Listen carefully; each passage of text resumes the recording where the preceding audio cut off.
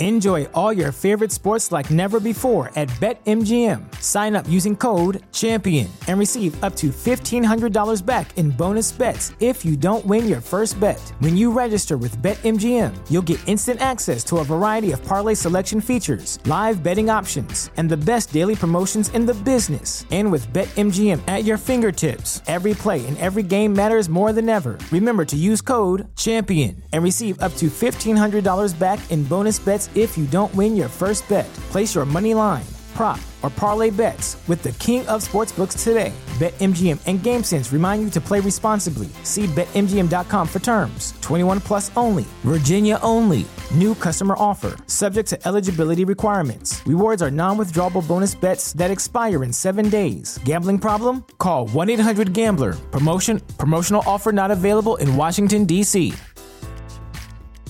If you're a woman over 40 dealing with hot flashes, insomnia, brain fog, moodiness, or weight gain, you don't have to accept it as just another part of aging. The experts at MIDI Health know all these symptoms can be connected to the hormonal changes of menopause. And MIDI can help with safe, effective, FDA-approved solutions covered by insurance. 91% of MIDI patients get relief from symptoms within just 2 months. Book your virtual visit today at joinmidi.com. Are you kidding me? You are looking live. Winning cures everything. Now for your hosts, Gary and Chris.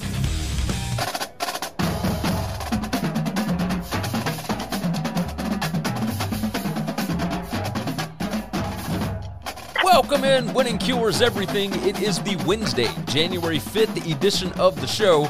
I'm Gary. I'm Chris. And we have got much to discuss. Of course, we're going to start off with some college football news, but we have got a lot to talk about with the NFL playoffs coming up. We have one more week remaining, Christopher, in the NFL season, a week 18. We are diving into the first week of January for the first time ever, and it's kind of interesting. So we've got quite a bit since they have expanded the playoffs. There's still a lot of movement, a lot of moving pieces, not so much in the NFC, but in the AFC, there are numerous things that can happen. We'll talk about all that here momentarily. I do want to start off with this. You see the ratings for the college football playoff games? No.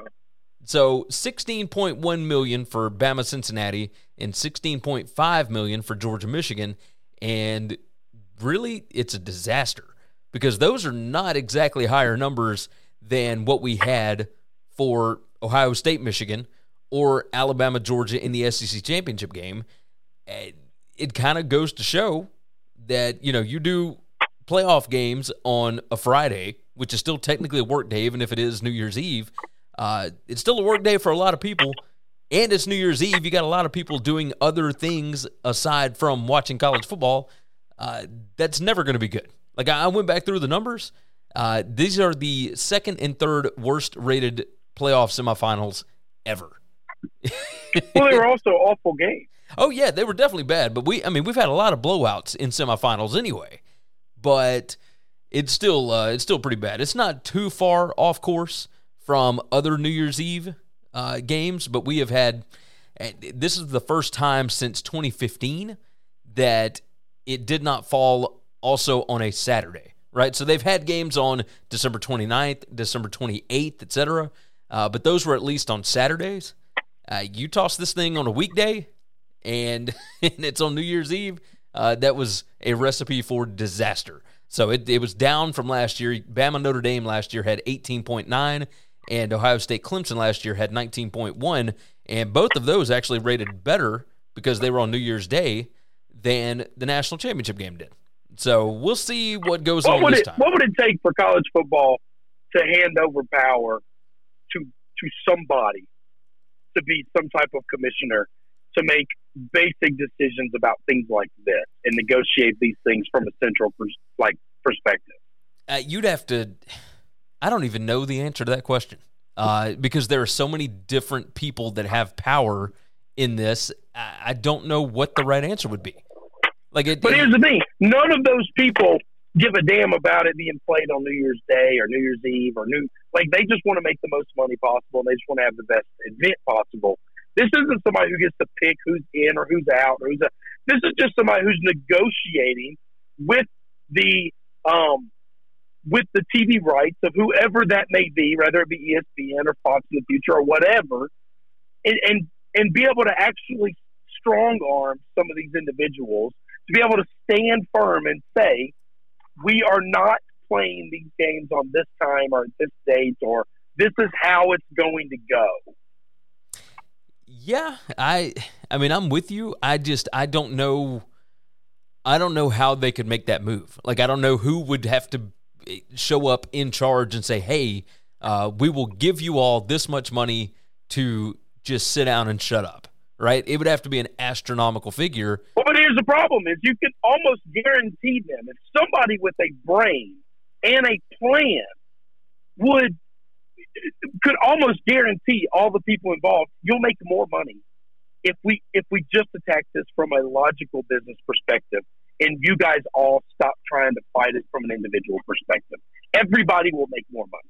I will get a better TV contract with the playoffs. We'll get bigger ratings with the playoffs because we'll actually use data and analysis to try and figure out the best times to put these games on, the best places to host these games. We'll do all of these types of things, and then we'll go to our TV partners and we'll negotiate those things. And I can assure you, when it's done, the numbers will be substantially higher than they have been, and the product will be better. Yeah. No, I don't disagree with you at all. Like, at all. I think... Like I'm not wanting to take the money away from these people. I'm not really wanting to take any power or influence away from them. It's just a bad negotiating tactic to have multiple different people trying to negotiate one thing with this committee. Yeah. Not with the committee, with the TV partners, which right now is only ESPN. Yeah, but I can assure you that if one person says, I am now the commissioner of just handling the playoff, you can tell me how many teams are in. I don't even get a say in that, okay? But if you tell me it's 4 and I got to negotiate 3 playoff games, when they're going to be held, what time they're going to be held, the locations, all that stuff, I promise you, you just sit back and let me do it. And you say, we wanted to rotate around these 6 locations or these 7 locations because these bowls are important. But you got to give me power, okay? So when I say the Rose Bowl gets the playoff, all right, then they're going to do it when we tell them to do it, or they're not going to do it, or they can take it out of the equation. Like, somebody has to have the authority to say, this is when we're going to do this. Sugar Bowl, you're not kicking off at 7:45, okay? Because that doesn't work for people. We're trying to get the most ratings possible. We're trying to get the most money possible. Now, when it's not a playoff game, you do whatever the hell you want. I just do not care. But the year that it rotates in my control, it's going to go at this time on this date. Yeah, I'd be game for that. I would 100% be game for that. Because that's what the numbers say. That's what the analysts say that is going to get us the biggest piece of this pie. And this is how we're going to promote it. And this is how we're going to push it out to people. This is how we're going to do all these things. One person. I don't care the team. It doesn't matter to me which 4 teams are in. I know everyone thinks, well, you got to have the big brands or you're not going to pull the biggest numbers. If you let one person control this, give me 4 random teams that are major contenders for the playoff every year, and I can assure you I'm going to get a big number. Yes. You're 100% right. 100% right. I'm reading here the only semifinals that have been on New Year's Day have drawn over 20 million viewers. No non-New Year's Day playoff game has broken that 20 million mark, and it's unlikely that next year's playoff games are going to close or get close to that mark because the Fiesta Bowl and the Peach Bowl are doing it on New Year's Eve again next year. So, well, I just assure you that as long as it's on a Saturday, it doesn't have to be New Year's Day. As long as it's done on a Saturday, you can make this thing work. Maybe so. I mean, I'm that looking New Year's at Day it. Doesn't have anything to do with it. The fact that as long as I can get it on a Saturday, the fact that it's a New Year's Day doesn't matter. Saturday, let's see. Saturday, December 28th. December 28th of 2019, Clemson and Ohio State did 21.15 million. That was the year that LSU blew out Oklahoma before that, and that was on a Saturday. But that's a Saturday. I'm telling you, the day of the week matters. College football's played on Saturday. People are habitual people. We're used to habits. I'm used to waking up on Saturdays and watching football. Same for New Year's Day, right? So very Well, much yeah, so. but if I don't have to manipulate it to get to New Year's Day. If the 28th is a Saturday and New Year's Day is, whatever that makes New Year's Day, the following Friday, it doesn't matter. It doesn't matter. It's irrelevant. So basically, we just need to have the semifinals on Saturday, no matter what, right? Yes. That's yes. Whether it's New Year's Day or not, just do it on Saturday. I also think the championship game should be played on Saturday. Yeah, tell the Rose Bowl, sorry, if y'all want to play in the middle of a playoff game, then or sure. You just don't get to be a part of the playoffs. That's it. You can still have this grand party, and you can still have your parade of roses. Nobody's taking any of that away from you. We're just going to tell you, if you're not going to bend, if you're not going to be flexible at all, then you don't get to be a part of this. Listen, nobody's inviting the Motor City Bowl into the playoffs, and they're not all upset about it. So they get to keep doing what they're doing. You get to keep doing what you're doing, and nobody is any of the wiser. Nobody cares. Now, you got that right. I think the biggest issue right now is ESPN pays like $80 million a year for the Rose Bowl, which is absolutely absurd, right? They own the majority of these bowls anyway, but they don't own that one. They just own the TV rights to it, and they pay a huge fee. So, of course, they're going to give it a big-time window, and they don't want it to go up against, what they've got going on with the playoff. Now, this next round of negotiations, that'll change. That's right. Hopefully. That's why one person needs to negotiate this, because I assure you they would rather have a piece of the playoff than just the Rose Bowl. Yes. Now, if you tell them, if you're so stuck on this part of the Rose Bowl, then that's great. I'm certain Fox would love to have the playoff in that spot. And then you can go head-to-head with Fox on a playoff game. Okay. We'll see how you do. All right, let me do a quick rundown. Of course, winningcureseverything.com is the website. I have got that thing set up so that every clip, every segment that we do, every podcast, etc., automatically goes over there and uploads. So there will not be any missed ones. I have missed several in the past and whatnot, but there will be everything that we do will automatically upload over there. You can find it all at winningcureseverything.com. Very easy to do. You can subscribe where you need to subscribe over there, etc. And I've also heard, Chris, I haven't checked this. I don't use Spotify as my podcast app, but now you can leave 5-star reviews on Spotify as well as Apple Podcasts. So everybody go ahead and subscribe and leave a nice 5-star review if you would so kindly. And, of course, we have hit major goals. We're at 5,430 subscribers on YouTube as of right now. So that is definitely a big number and a good number, and we certainly appreciate everybody that has done that. So subscribe everywhere that you can and help us out a little bit. Along with that, the show is brought to you by BetUS. They are where the game begins. It's America's premier online sportsbook. Go over to BetUS.com. Tons of bonuses. Make sure that you get signed up now. There is a link in the description. You can click that, and it'll take you right over there to it. Along with that, I do the BetUS College Football Show. So on Wednesday afternoon, we are going over our Alabama-Georgia breakdown, and then on the day of the game, we will also be discussing prop bets, etc., anything that may have changed between Wednesday and that Monday. So lots to dig into over there as well. There's a link in the description. You can subscribe there. Chris, you saw all the stuff that has gone on regarding Kirk Herbstreit and Desmond Howard's, I guess you could call it hot take, but it was more so old men yelling, "Get off my lawn," to today's players, for the most part. So all of this went down right before the Rose Bowl, and I think Pat Forty said it best on the Yahoo Sports podcast. He said something along the lines of, if you put a microphone in front of somebody long enough, they're going to say something dumb. And especially if they haven't gotten a lot of sleep, etc., right? ESPN, for whatever reason, publicly promotes exactly how much Kirk Herbstreit is working, right? He called 3 bowl games in 4 days. Which is just absurd. On top of that, he flew from Miami for a playoff game on Friday night, overnight, through the new year, all the way over to be on the morning game day at the Rose Bowl, and then called the Rose Bowl. But he's still on talking and giving opinions on things. On what do you think he got for sleep? What, maybe 3 hours at best? He probably slept on the plane. Listen, this man is not flying Southwest. Okay, all right. No, I guarantee you, the entire time of that plane ride, he slept. Okay, Regardless, it was not a ton of sleep. I don't believe. Over that few days there, I don't think that he was getting a ton of sleep. I'm not going to bash Kirk Herbstreit for having the opinion that players should play in bowl games.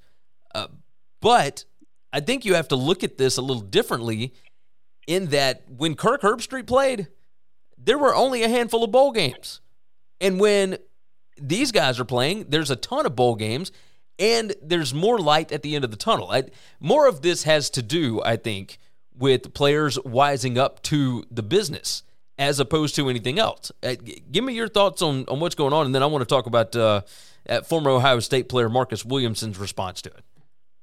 Yeah, so I like Kirk, and I don't agree with everything he says all the time. This is one of those places where I just disagree. And here's the thing: it's not a lack of sleep that gave him this opinion, because he has this opinion. This is something he's strong about and he believes, and I just think he's wrong. Okay, and that's okay. All right, doesn't make him good and me bad, or me bad and him good.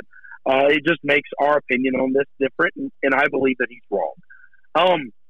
The biggest instance of why he's wrong is, yes, when he played and Desmond played, we also used to do drills like the Oklahoma drill. And how many unsafe practice things did we used to do? Literally every practice was a padded practice, and guys were slamming their heads together over and over and over again. And you know what? Through the evolution of time and science and resource, we understand that those things were wrong and we don't do them anymore. They're not safe anymore, okay? We also understand through all of that science that football is, it's like a car in the sense of your body can only take so many miles. There's only so many yards you can run. There's only so many snaps you can play that before your body begins to break down. These are, at the end of the day, meaningless exhibition games. They are if they were before the season instead of after the season, they would be nothing but preseason football. Go look at the NFL. They play meaningless exhibition games, and nobody plays in them. Nobody. Like, what is the purpose of those games? It is to narrow down your roster. It is to work out practice squad guys and see who you want to build around maybe in the future. Who has a chance to make the team and who doesn't, okay? That's what the bowl games have become. Let me get an opportunity to showcase my talents because I wasn't good enough to start when the game mattered. But I want to show you what I've accomplished, what I've worked on all year. And now I got a chance to go against live bullets instead of practice. All right? So that's what these games are. They're exhibition games. And for you to say that these stars have to play in them, oh, yeah, and by the way, all that work that Kirk did, that ESPN advertises so wisely, yeah, they forget to inform you the fact that he's highly compensated for that work by ESPN, who profits off of these games. So, yes, he and ESPN want all the stars to play. He also has to call these games. And it's really hard to call the games when you need a damn roster in your hands for teams that you've called 3 or 4 times this year. Okay? Yeah, especially when he's doing 3 and 4 nights. Yeah, you should, for the most part, be able to call those games without a roster sheet. But now that you get into bowl season, you got to figure it out. He needs to know who these players are because half of them he's never heard of before.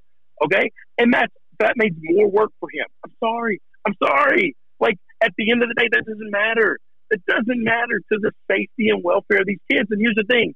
If they want, we live in a world today where it's all about personal choice. Everything in life is about personal choice, okay?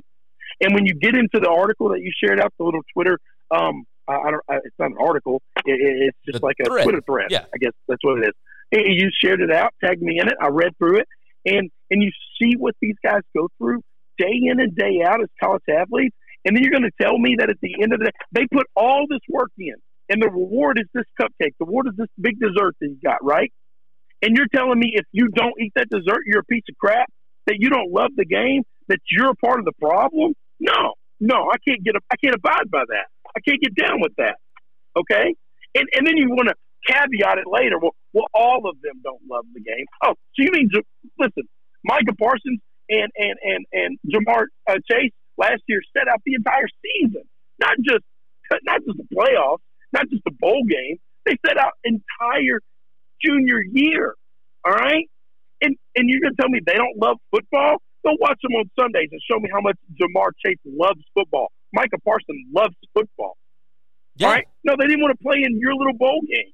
They didn't want to play in your little exhibition game. It doesn't matter to them because that stuff matters. It matters to some kids, but they should have the right to choose that. It's all about personal choice, guys. Exactly. The guys that they were talking about, there was a little more allegiance to schools back then, right? It was look at David Pollack, who was on the set. Allegiance to school back then. We just lived in a different world back then, Gary. Exactly. It's all globalized now, which is exactly what it's supposed to be. You live in a social media age.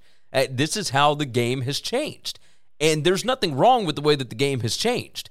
I don't agree with Herb Street, but that's because he comes from a completely different era. Like he doesn't, Gary. He's like 5 minutes older than you and I. But I think that I'm almost some 40. people have He's like 47. Right, but some people have the capability. Different era. Agreed. You and I did not play college football, so we don't have that same mindset of you bled for this school provided you an opportunity, you owe it to them, right?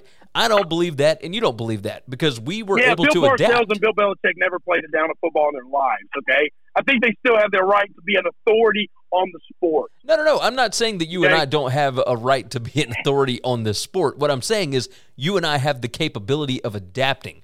I don't necessarily know that everybody has different opinions, right? I'm not gonna give him an excuse for not wanting to bend on his opinion. All right, agreed. Just because he played, you're making excuses for why he thinks the way he thinks. We don't know why he thinks the way he thinks, but he thinks the way he thinks, and that's fine. I disagree with him.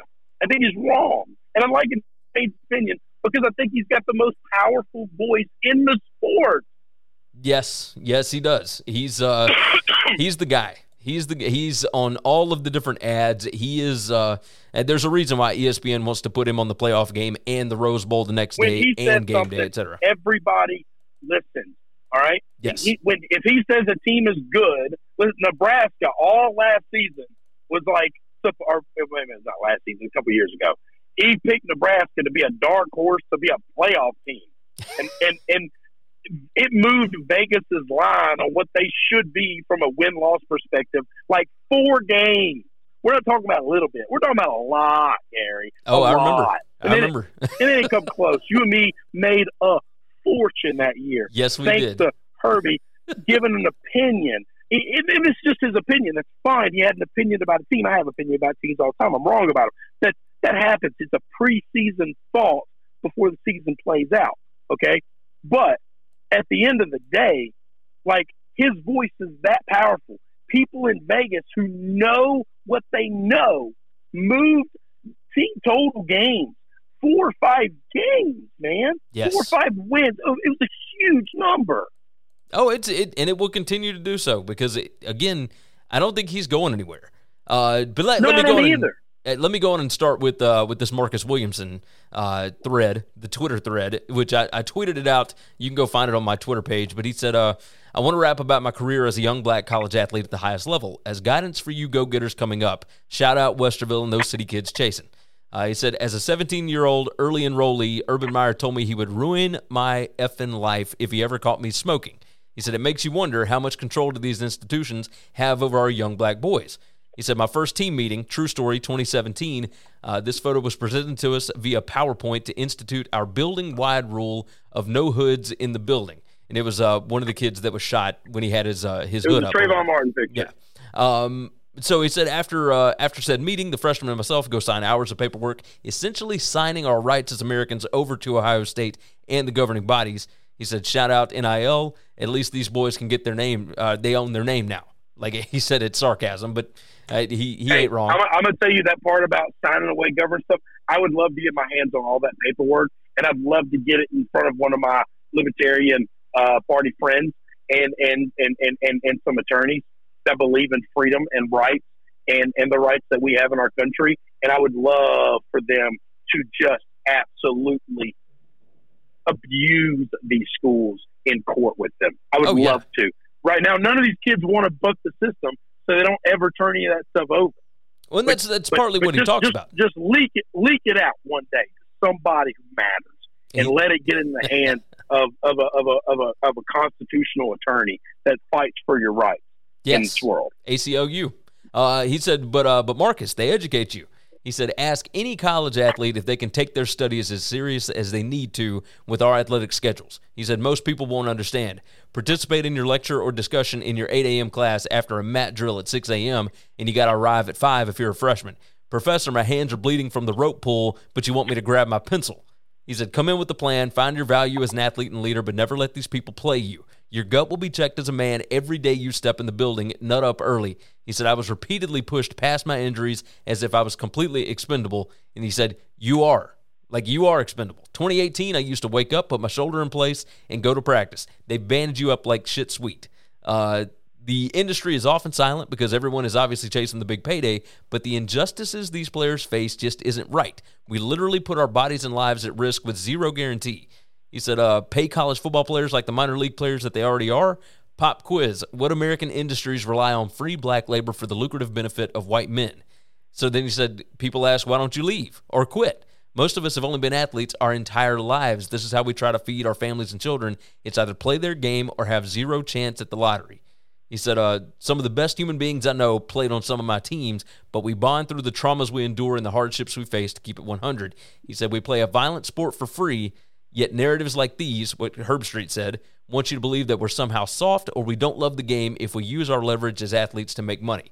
This is America. You work hard. You should be paid. He said, college football players keep putting pressure on these institutions to make meaningful change in athletics and our communities. I thought it was insanely well put. I thought it was well put together. He thought this thing through awesome. It was perfect. It's exactly what people need to hear. Follow down on that Twitter thread. He did not say this. He didn't put any of his accolades or accomets on here. But this is an academic all-star. This is not some dumb jock that had a really good thought, wanted to come out and say, this is a guy with his head on his shoulders, crazy smart, crazy ability to articulate his thoughts and basically what happened to him. And you can't say, oh, well, that's just your perspective. No, this is what he lived. This is what he saw. This is what he went through. And he saw other people go through it too. And if you think any of these other schools are any different, you're wrong. If you think LSU just is any different, or Alabama, or Oklahoma, or Clemson, or anywhere else in the world, they all do it the exact same. It is absolutely a complete and utter middle. You just grind people through it. Yes, 100%. I mean, he played this season as a graduate student. Like, he graduated early. He went to IMG. He started taking college courses when he was in high school. I mean, he was awesome. So, very, very awesome. I thought it was really well put, and I definitely wanted to hit it. We have gone a long time already. Let's hit on some of this other stuff before we get into the NFL games. Caleb Williams hits the transfer portal, and immediately Dillon Gabriel announces that he is flipping from UCLA to go over to Oklahoma. He is going to be paired up with his former OC, Jeff Lebby, who was with him, I believe, his freshman year, if I'm not mistaken, at UCF. He had a monster year with Jeff Lebby and looking to do the same thing at Oklahoma. But this is another one of those situations. You enter that transfer portal, you better be careful your job don't get got behind you, because now Caleb Williams comes back. He's going to be, one, competing for that job, and I don't know that he could beat out Dillon Gabriel. And two, he's not coming back. And Caleb, again, like, this is not somebody who needs to struggle or worry. No. He's going to have 20 to 30 top-tier schools coming after him that want him. They'll literally. LSU just got Miles Brennan back, and they're so excited he went in the transfer portal and then came back. But with it, half of Baton Rouge would push Miles Brennan off that bridge just to get Caleb Williams. Okay? No, so you're 100% right. Let's be real. There are 3,000 kids in the transfer portal. Guys like Caleb Williams don't have to worry. Which is just an astronomical number, isn't it? I mean, that's so crazy. There was a lot of talk early because of a few different podcasts that Georgia could be in on Caleb Williams. Rusty Manziel, who covers Georgia for 247, he straight up said, like, he's kind of been tied in with both Caleb Williams when he was a recruit, and he is very heavily tied in with Georgia. there's nothing to this. Like, he won't be going to Georgia.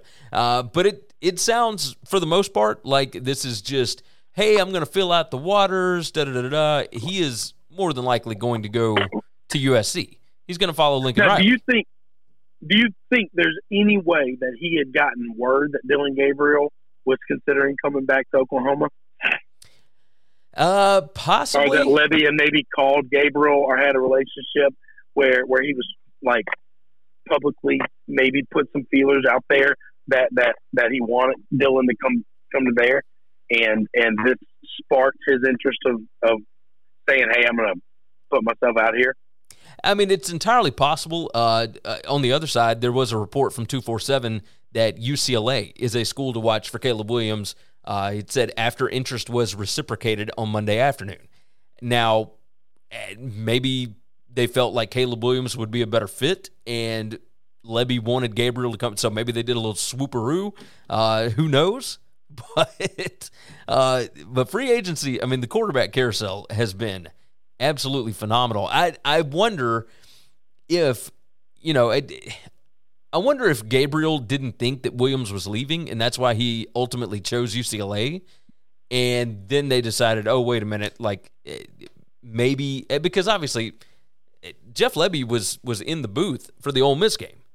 Like, I doubt that he's been at Oklahoma a ton, but I'm sure he's had enough time to at least make contact and try to start a relationship with Caleb Williams. But maybe they don't philosophically agree on how the offense should be run. I mean, there's all kind of things that could go on with these quarterbacks and these offensive coordinators, especially with everybody changing locations. So, I mean, there's no telling, man. But I ultimately think Caleb Williams is going to go over to USC because he wanted to play for Lincoln Riley.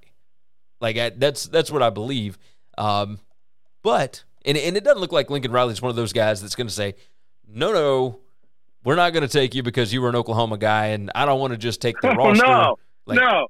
Lincoln Riley's the biggest hypocrite when it comes to the transfer portal that there's ever been. I mean, that's ever existed since the invention of the transfer portal. Yeah. That guy completely built his entire rosters off the transfer portal, but then if a kid wants to transfer out, would publicly shame, humiliate, crush, rake over the coals, and then try everything he could legally to block him from leaving.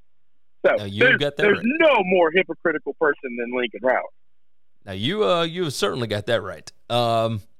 Let's see. The next topic I want to hit: Texas A&M. It is being rumored that they are in talks with Ole Miss defensive coordinator DJ Durkin. Now, I was a little bit shocked by this because the Ole Miss numbers have been not great this season, but that defense is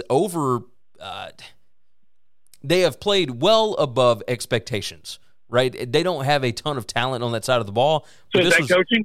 This was very much a bend, don't break defense. And they played really well this season, I thought, for the most part. You kind of agree here?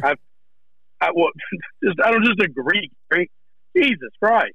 That's like the most improved thing in all of college football is Ole Miss defense.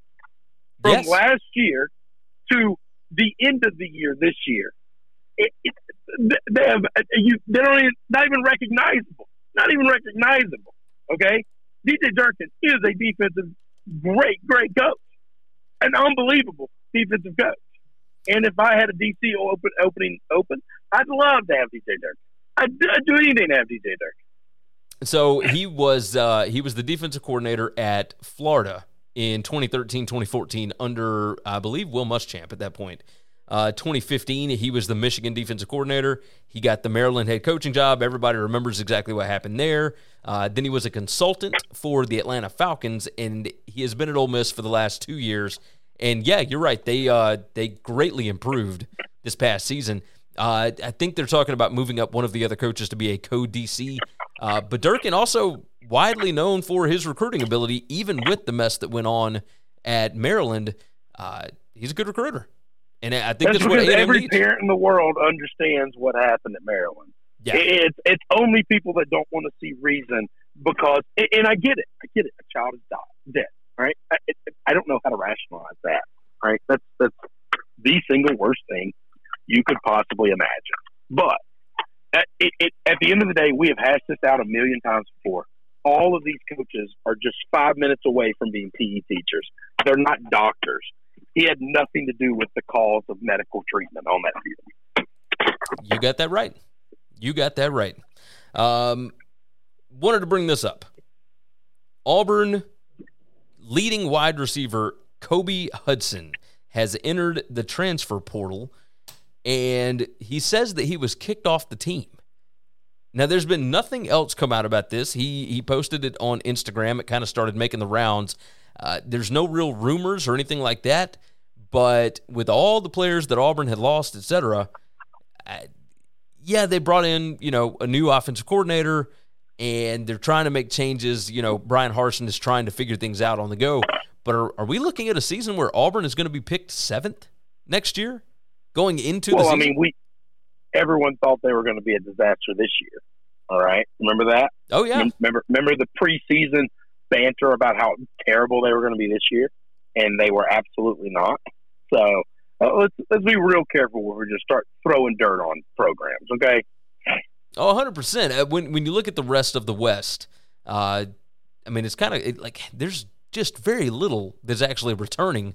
Now, that's not to say that Brian Harsin can't coach, can't get a bunch of guys out of the transfer portal, etc. I'm very curious what actually happened with Hudson because, his name was put in the portal and everybody kind of started asking about it. So he posted on Instagram that, I didn't leave Auburn because I wanted to. Like, I was kicked off the team. Like, well, this shouldn't count as a transfer then. If he was released, then it doesn't count as his one-time transfer. Yeah. It shouldn't have to be in the transfer portal. Right. So these are legal terms that we're using, Gary, and they have to matter. They have to matter because let's say he goes somewhere and he doesn't want to be there. He gets re-recruited somewhere else and he wants to go another place. Like, this shouldn't count if he was kicked off. We need to know what happened so we know how to classify this. Yeah, I don't know what that rule is, now that I'm thinking about it. I mean, if you're kicked off of a team, I guess technically you're still released. In school. If you're released from a team, then you are a free agent. You should be able to go anywhere you want. And then your transfer should still work, anytime later. after that, But right? it doesn't matter because it's not your transfer. Yeah, it shouldn't be a it's transfer. not your one-time transfer. Hey, got a little – I don't know if this is breaking news, but we can talk about it right quick. I hit on this before we talk about the NFL stuff. Bruce Feldman is reporting that Jim Harbaugh would be tempted to an NFL return with the Vegas Raiders if they were to offer him the job. Does that sound interesting to you? I'm sure he would be tempted with an NFL return. That's probably not. It's kind of great interesting. Job. It's a great city. It's a great team, and there we go. And he He's did a really great good job. coach. Yeah, he did a great job this season. He had to take a pay cut last year, maybe just to keep his Michigan job. Like that's very interesting. He's not going to be leaving for the money though. Like he didn't care. Like he's kind of made that clear. Like this dude really does embody the idea of a football man. Like he really just doesn't give a shit. He just wants to be around football. Okay. Yeah. But if you're good enough to coach the NFL, you should be coaching the NFL. And you know why? Because you don't have all these bullshit rules and regulations from this,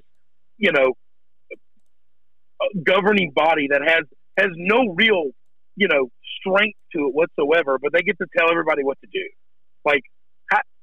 Nobody wants to work under those circumstances. Also, the idea of kissing the ass of an 18-year-old and then having to do it again when he's 19 and then having to do it again when he's 20, like that's got to drive some of these old school football guys nuts. Like we had a conversation in our group chat the second we saw Caleb Williams hit the transfer portal, and somebody brought up the fact that how frustrating is this for a guy like Brett Venables, because we just understand that he's got to hate this, right? Like the idea that this kid plays on this team and now he wants to leave and I got to re-recruit him. I got to resell him every year. Like how much bullshit is this for these guys? Nobody wants to do that job. They're doing it because they can't do the next level job. Yeah. I don't think Jim you're wrong. can do the next level job. He absolutely can do the next level job.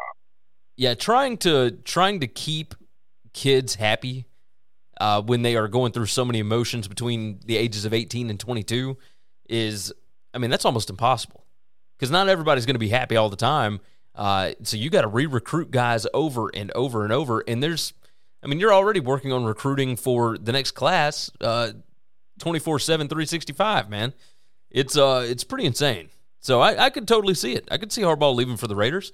This was certainly a get-right kind of season. Best season that Michigan's had in, decades. So it would not surprise me. I'm telling you that if any of the 31 teams in the league, not named Jacksonville right now, call me tomorrow, and you're a major college football coach, you're listening, and I don't care what your location is. I don't care where you are, who you are. You're interested because the game has changed so much in college football to where, why would you do this when you can go do that? You're not wrong. You are not wrong. All right. And here's the thing. Let's say you're a huge embarrassing failure at that. Then you get to come back to the same job you used to have. Yeah, nobody. Different school, different location. You just get a big ass paycheck, and you get to come back. Yeah, nobody looks at an NFL record and says, you wouldn't be good in college. Like, there's so many more options. So I think that would make perfect sense. That would make perfect sense. Enjoy all your favorite sports like never before at BetMGM. Sign up using code CHAMPION and receive up to $1,500 back in bonus bets if you don't win your first bet. When you register with BetMGM, you'll get instant access to a variety of parlay selection features, live betting options, and the best daily promotions in the business. And with BetMGM at your fingertips, every play and every game matters more than ever. Remember to use code CHAMPION and receive up to $1,500 back in bonus bets if you don't win your first bet. Place your money line, prop, or parlay bets with the king of sportsbooks today. BetMGM and GameSense remind you to play responsibly. See BetMGM.com for terms. 21 plus only. Virginia only. New customer offer. Subject to eligibility requirements. Rewards are non-withdrawable bonus bets that expire in 7 days. Gambling problem? Call 1-800-GAMBLER. Promotional offer not available in Washington, D.C. Wilson, you sent the game-winning email at the buzzer, avoiding a 4:55 meeting on everyone's calendar. How did you do it? I got a huge assist from Grammarly, an AI writing partner that helped me make my point. And it works everywhere I write. Summarizing a doc only took one click. When everyone uses Grammarly, everything just makes sense. Go to Grammarly.com/podcast to download it for free. That's Grammarly.com/podcast. Easier said, done. The NFL playoff situation, Chris. The NFC has pretty much got everything locked down, right? The only questions that we have in the NFC, the Rams clinched the West Division with either a win or an Arizona loss. Arizona clinches it with a win and a Rams loss. And then there's San Francisco can clinch a playoff berth with either a win or a tie or a New Orleans loss or tie. And New Orleans clinches a playoff berth with a win and a San Francisco loss. That's the only questions in the NFC. The Packers have already figured out, like they're going to be the 1 seed. The Rams have already got the tiebreaker over Tampa Bay for head-to-head. So if the Rams were to lose and Tampa Bay were to win this weekend, then Tampa Bay gets the 2nd seed, et cetera. And there's some seeding stuff that can go on. But as far as guys getting into the playoffs, the AFC is a disaster. Tennessee gets a first-round bye and home field advantage if they win, or if they tie and Kansas City loses or ties, or if Kansas City loses and Cincinnati loses and New England loses, because there's think about this. This is just absolutely insane. Kansas City can clinch the first-round bye. Cincinnati can still clinch a first-round bye. New England can't get there, but they can clinch the AFC East. They have to win, and they need no, I take that back. New England clinches a first-round bye if they win and Buffalo loses and Tennessee loses and Kansas City loses. So there's still so many different things. And then you've got Indianapolis, the Chargers, the Raiders, the Steelers, and the Ravens that are all vying for playoff spots. Like, this is going to be an insane weekend trying to keep up with exactly what all needs to happen. You got any thoughts on all the stuff that's happening here? It's a lot of options, I guess you could say, but I don't know that any of it matters. I don't think most of those things you just named off and talked about are any good. Like, we're going to have a lot more playoff teams this year, an extra playoff team, let's say, in each side. But I don't know that it matters. I don't think any of those teams are really good. No. I don't think any of them are very good. But adding this extra playoff team this season has changed things to where this last week of the season, there's still a lot to play for, whether it be seeding or just a bunch of teams that are still vying for spots. Like, it is really, really crazy. Philadelphia in the NFC, like the 2, 3, and 4 seeds and 5 seeds, the Rams could be any of those based on winning or losing, based on what other teams do. Right? Dallas could be the 2, 3, or 4 seed. I mean, the Cardinals can be the 2 seed, the 3 seed, or the 5 seed. And then you've got Philly that could be a 6 or 7, and the 49ers could be 6 or 7, and then New Orleans can only get the 7. So it is bonkers. And then you look at the AFC side, I mean, it is insane. Like, who even knows what's going to happen here? I mean, we do know the teams that have already locked in spots on the AFC. You got Tennessee, the Chiefs, the Bengals, the Bills, the Patriots, and then Indianapolis, the Chargers, the Raiders, and the Steelers are all fighting for their spots. So, I mean, and then of course the Ravens are still back there at 8-8, and they've still got a shot. Now they need a lot to happen. When's the last time you saw the Ravens in a position like this? They have to win, and they need Indianapolis, the Chargers, and Miami all to lose for them to actually make it in. Like, that's bonkers. So, lots to go on with the playoff situation this weekend. I will be glad when it is over, my friend. You want to talk about some of these games? I'm gonna mark off some of these. So we won't talk about as many games, but we'll hit on some of these. That sound all right? That sounds great. All right, let's talk about this first one. Saturday, 3:30 p.m. Central Time, the Chiefs at the Broncos. This is probably one that I could have talked about later, but it's a Saturday standalone spot, so we'll talk about it now. The Chiefs, a 10-point favorite on the road, total of 44. Let me give you some trends here. Chiefs are 10-2 against the spread their last 12 against the Broncos. They are 4-0 against the spread their last 4 against the AFC West. They are 6-1 against the number in their last 7. The Broncos are 0-7 against the spread against the Chiefs in Denver the last 7 years. They are 0-5 against the spread their last 5 Saturday games, and they're 1-4 against the spread in their last 5 games overall. These are two teams headed in completely different directions. Chiefs minus 10, I typically would like to go the other direction. But, man, I don't know what the Broncos have to play for, and the Chiefs still have everything to play for on Saturday. I think I'd have to roll with the Chiefs on this, right? Yeah, I would lay the points and take the Chiefs. I think that offense is getting better and going in the right direction. And the Broncos just look pretty discombobulated. They look like they don't know what they're doing at all. Yeah, without Teddy Bridgewater, it's kind of tough to. That offense just looks awful, and the defense isn't a whole lot better. They were in a fight last week with the Raiders, but they still had playoff hopes at that point. So, is what it is. So we'll both ride Chiefs minus 10 there. Next up on the board, we are going to ride with the Saturday evening game, 7:15 p.m. Central Time, Cowboys at the Eagles. This has seeding purposes here. The Eagles are a 7-point dog at home, total of 42.5. Looking at some of these trends here, Cowboys 4-0 against the number. Last 4 is a road favorite. They're 7-1 against the spread in their last 8 road games. They are 13-3 against the spread in their last 16 against the NFC. Philly, on the other hand, like 4-0 against the spread in their last 4 following a spread loss.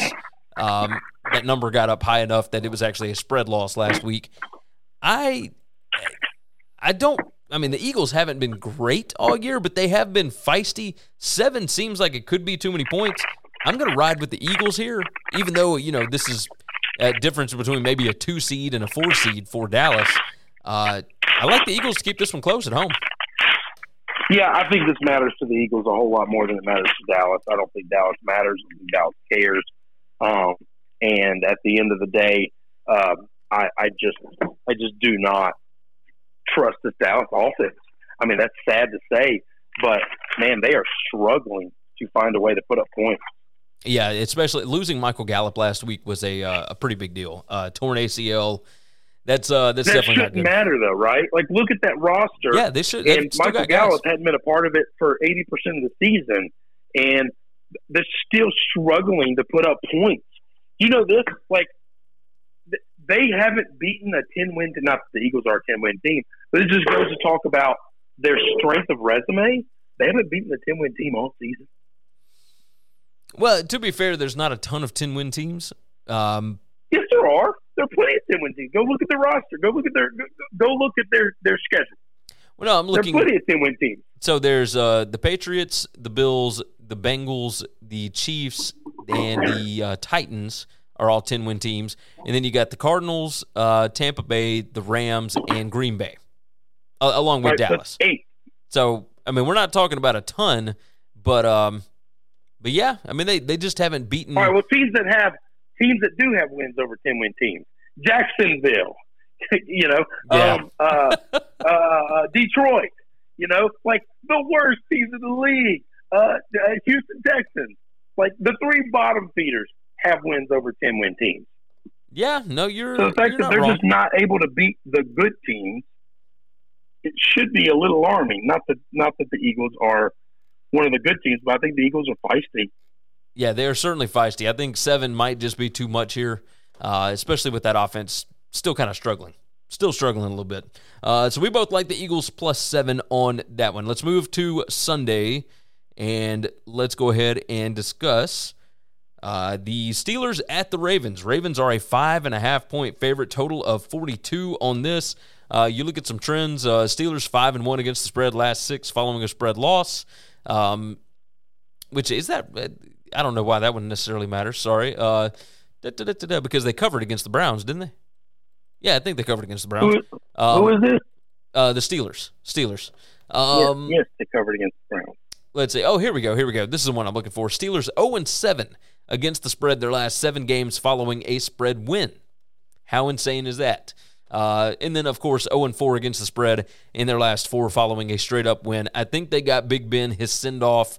The Ravens 7-1 against the spread their last 8 home games against the team with the losing road record. And then the Ravens 9-2. 4-1 against the spread their last 5 following a straight-up loss. So, overall, I don't know what's going on with Lamar Jackson. He's obviously not 100%. This is a tough one to gauge, right? 5.5 points seems like it might be too much, but and there is, I mean, the public is all over the Steelers right now. Let's see. Oh, I'm sorry, it has flipped. We got 71% of the tickets on the Ravens right now. These two teams are rough to gauge, man. I'm going to take the Steelers plus 5.5 because I think it'll be a field goal kind of game. Both of them are still in the playoff hunt as of right now. Ravens need a little more to happen than the Steelers do. Both of them obviously need a win. But this is a bitter rivalry. It could be Big Ben's last stand.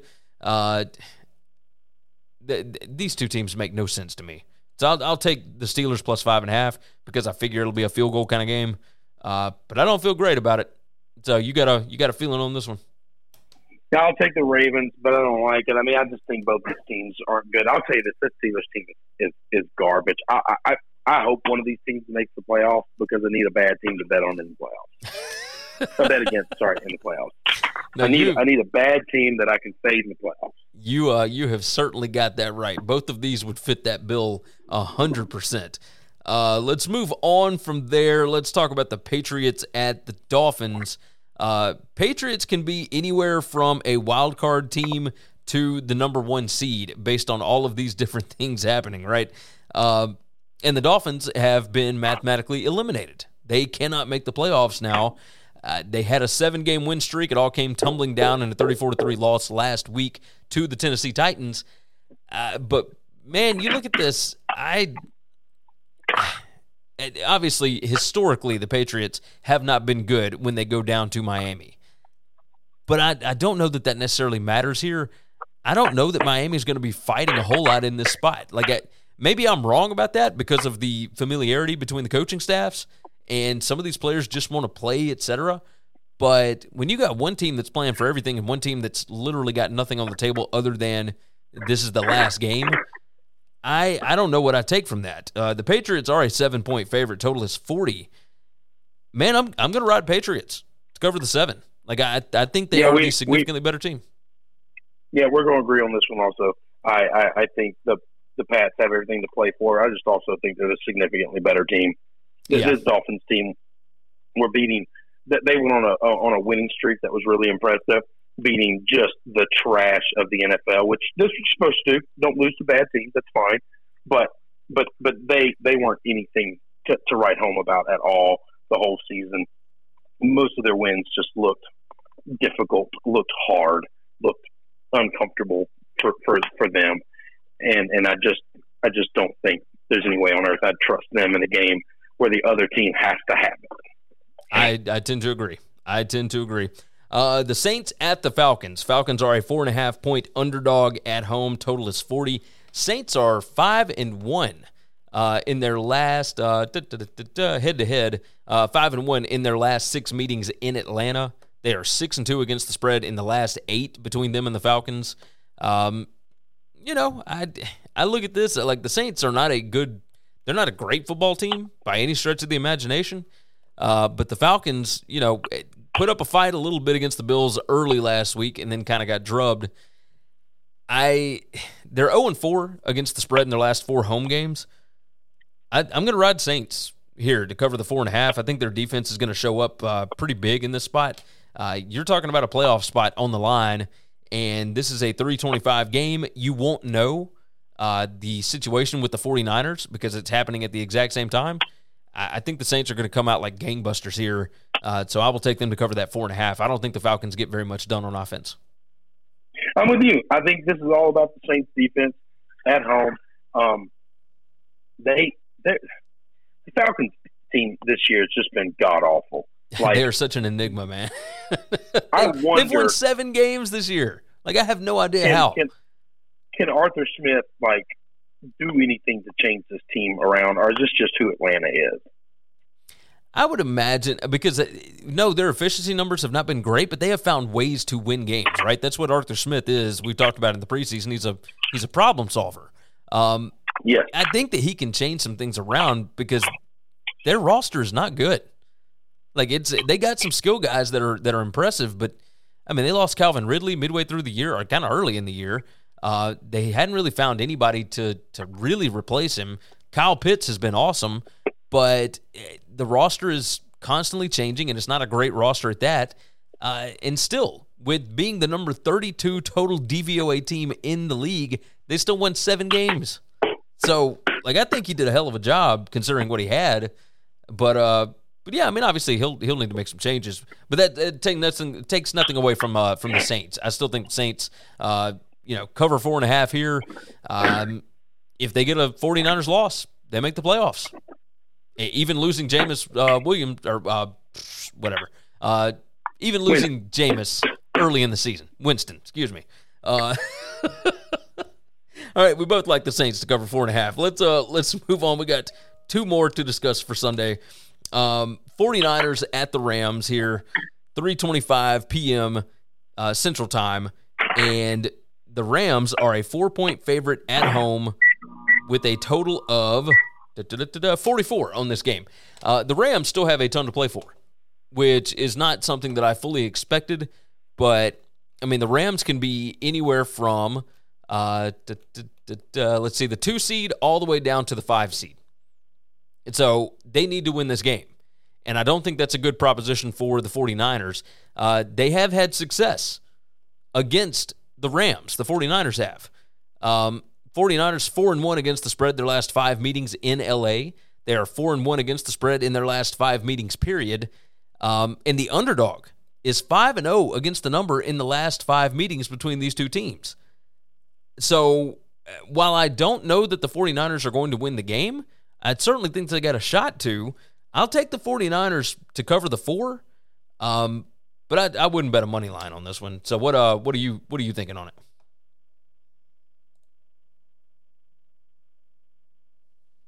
Did I lose Chris? Sorry, I muted you because I had to cough earlier, and then I forgot to unmute you. So everything in me wants to take the 49ers because I like the 49ers. But let me tell you what I don't like. I do not like Lance Williams. I just don't. I think they're struggling at the quarterback position. He is not ready. I think this defense for the Rams is going to make him look bad, real bad. I think he's going to struggle, and I think it's going to be really hard for them to get this win. Okay. So you'll take the Rams to cover the 4 here. Yeah. Da-da-da. All right, and finally we have a win and you're in ball game on Sunday Night Football. You got the Chargers taking on the Raiders. Raiders are a 2.5-point dog at home. Total is 49.5. You look at some of these trends here.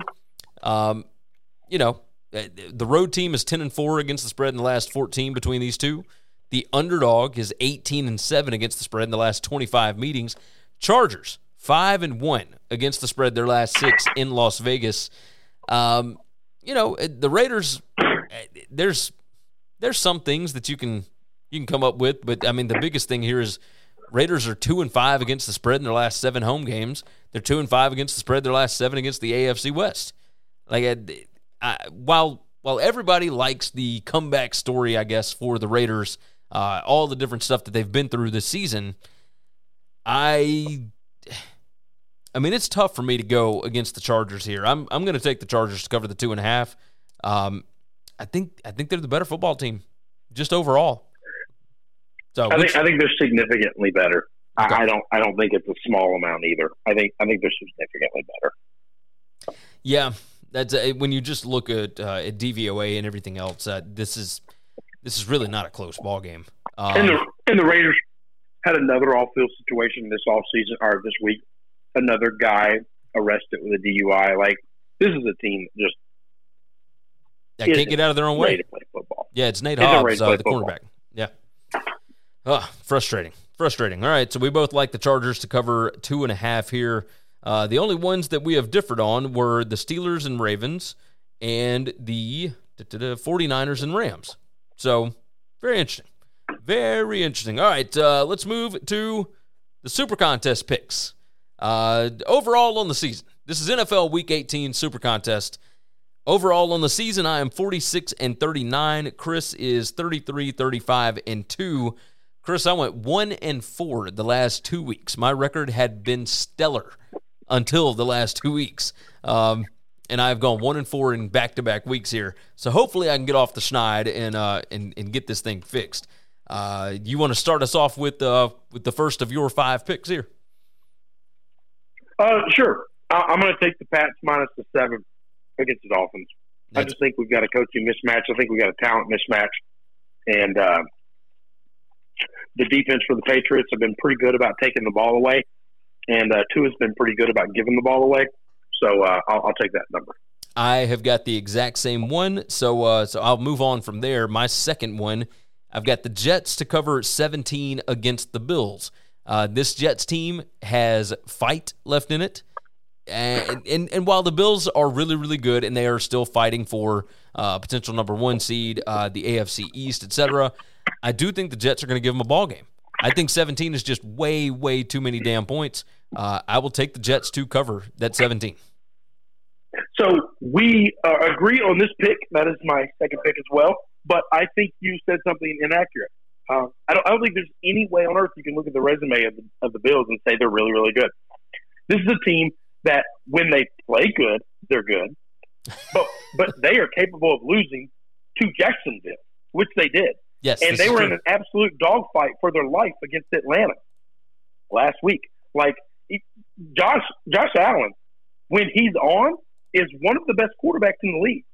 When he's off, they have no chance to win because he is so much of all they do in the offense.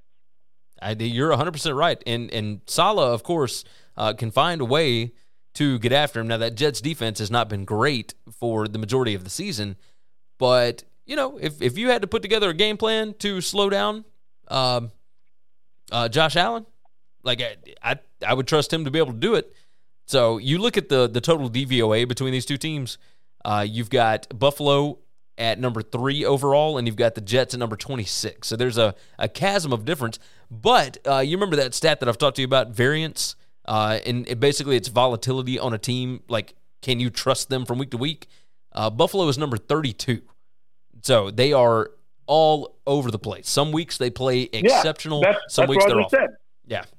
So they're way down. They can either beat Kansas City or lose to Jacksonville. Yes, it is really strange.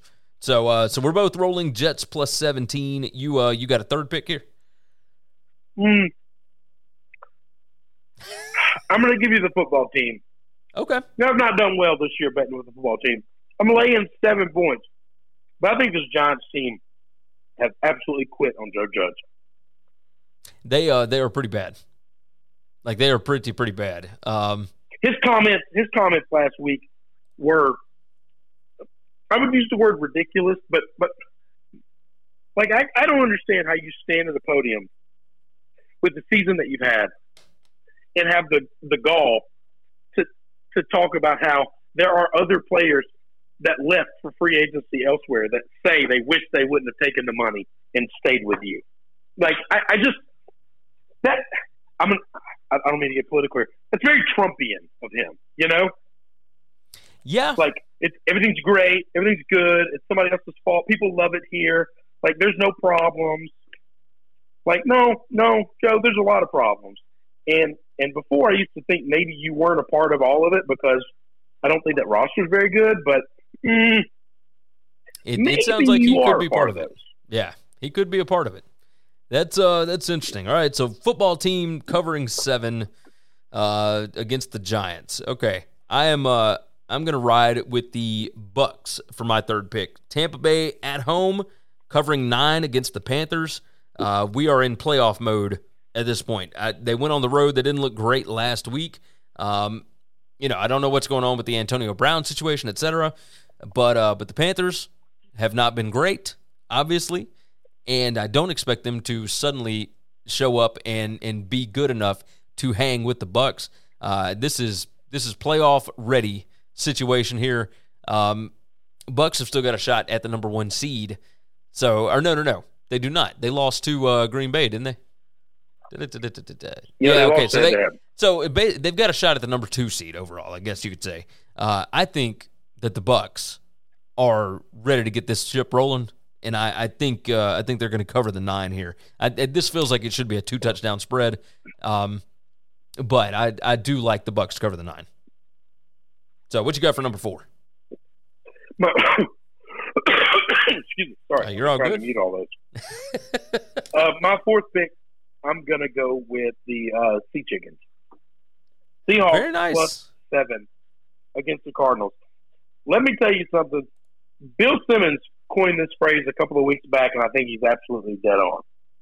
Kyler Murray is the new Mr. October. Look at his resume. Look at his record the last 2 Octobers. Now, the problem is the season goes through January. Okay?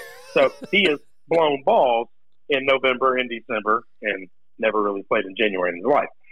This is the problem. Okay? This guy has not been good at all after October. He's really struggling. And you can say it's because of injuries. Well, guess what? That means the season is long. And if you can't play past the first 8 games, then I don't know what to tell you. Like, that's how long the season is. Yeah, I'm with you. I'm with you absolutely on that. That's actually one of my picks. That was I had it down as my number 5 pick. But yeah, I like the Seahawks plus 7 at the Cardinals. I know that the Cardinals played well against the Cowboys last week, etc.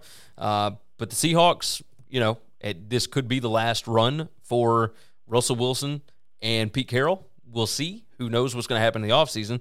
But I think, they like to ruin seasons as best they can. I don't know that they can win this ball game. I think there's a shot that they could. So 7 points definitely feels like it's just too many because I think the Seahawks will be able to score on that defense. I really do. My last pick on this, I had down San Francisco. I don't think I'm going to go with San Francisco. I think I'm going to go with the Chargers to cover 2.5 against the Raiders. We talked about it at the end of the last segment. I think that the Chargers are such a significantly better team, and the Raiders have some wins against not great teams, right? It's kind of like what the Dolphins did. I'm not going to say it's smoke and mirrors because you got to be able to win those games. But I think the Chargers are a step up in class, and Justin Herbert against Carr, I will take Herbert every time. So give me the Chargers to cover the 2.5 here. Yeah, I'm 100% with you. And once again, we see this not just the same. I wanted the 49ers as well. I can't trust Trey Lance. I just can't. So yeah, I'll trust Herbert. Yeah, no, that makes sense. That makes sense. All right, so Chargers minus 2.5 for you on that one. So we've got let's see, 1, 2, 3, 4 of the same gambling picks for the end of the season for our Super Contest picks. Not bad. Not bad. We'll see how that does for us. So who knows? You got anything else you want to hit before we get out of here? No, man, that's it, brother. All right, sounds like a plan. I'll go ahead and let you go, and I will round this thing out. Sound good? Thank you, sir. All right, be good, buddy. All right, that is the end of Winning Cures Everything for Wednesday, January 5th. We certainly appreciate all you guys being here. Of course, head over to Spotify, head over to Apple, whatever. Leave a nice 5-star podcast review. That would certainly help us out. Make sure you subscribed on YouTube, etc. If you haven't already, go ahead and like the video for us. That would certainly help out as well. The show brought to you each and every time out by BetUS. They are America's premier online sportsbook. It is where the game begins. BetUS.com is the website. Make sure you sign up over there. On top of that, it's been a fun week. We will have more to discuss on Friday's show because this sport is ever-changing between the NFL and college football. There's always news. There's always things to talk about. And we'll probably do our Alabama-Georgia preview on Friday. So we'll see. We'll see about that. But either way, lots going on in the crazy world of college football and the NFL. You guys, do us a favor. Share the show out. Tell your friends about it, all that good stuff. And jump in the comments. We want to know what you think about these games, etc. So definitely knock that out. We are going to sign off for now, though. Take care of yourself. Take care of each other. And hopefully, all of your tickets cash this week. Thanks for checking out Winning Cures Everything. If you want to keep up with us, hit subscribe on YouTube or your favorite podcast app. Visit the website at winningcureseverything.com, or you can like us on Facebook or follow us at Winning Cures, at Gary WCE, or at Chris B. Giannini on Twitter. Share out the show, leave a nice review, and make sure to comment and tweet at us. Enjoy all your favorite sports like never before at BetMGM. Sign up using code CHAMPION and receive up to $1,500 back in bonus bets if you don't win your first bet. When you register with BetMGM, you'll get instant access to a variety of parlay selection features, live betting options, and the best daily promotions in the business. And with BetMGM at your fingertips, every play and every game matters more than ever. Remember to use code CHAMPION and receive up to $1,500 back in bonus bets if you don't win your first bet. Place your money line, prop, or parlay bets with the king of sportsbooks today. BetMGM and GameSense remind you to play responsibly. See BetMGM.com for terms. 21 plus only. Virginia only. New customer offer. Subject to eligibility requirements. Rewards are non-withdrawable bonus bets that expire in 7 days. Gambling problem? Call 1-800-GAMBLER. Promotional offer not available in Washington, D.C. If you're a woman over 40 dealing with hot flashes, insomnia, brain fog, moodiness, or weight gain, you don't have to accept it as just another part of aging. The experts at MIDI Health know all these symptoms can be connected to the hormonal changes of menopause. And MIDI can help with safe, effective, FDA-approved solutions covered by insurance. 91% of MIDI patients get relief from symptoms within just 2 months. Book your virtual visit today at joinmidi.com.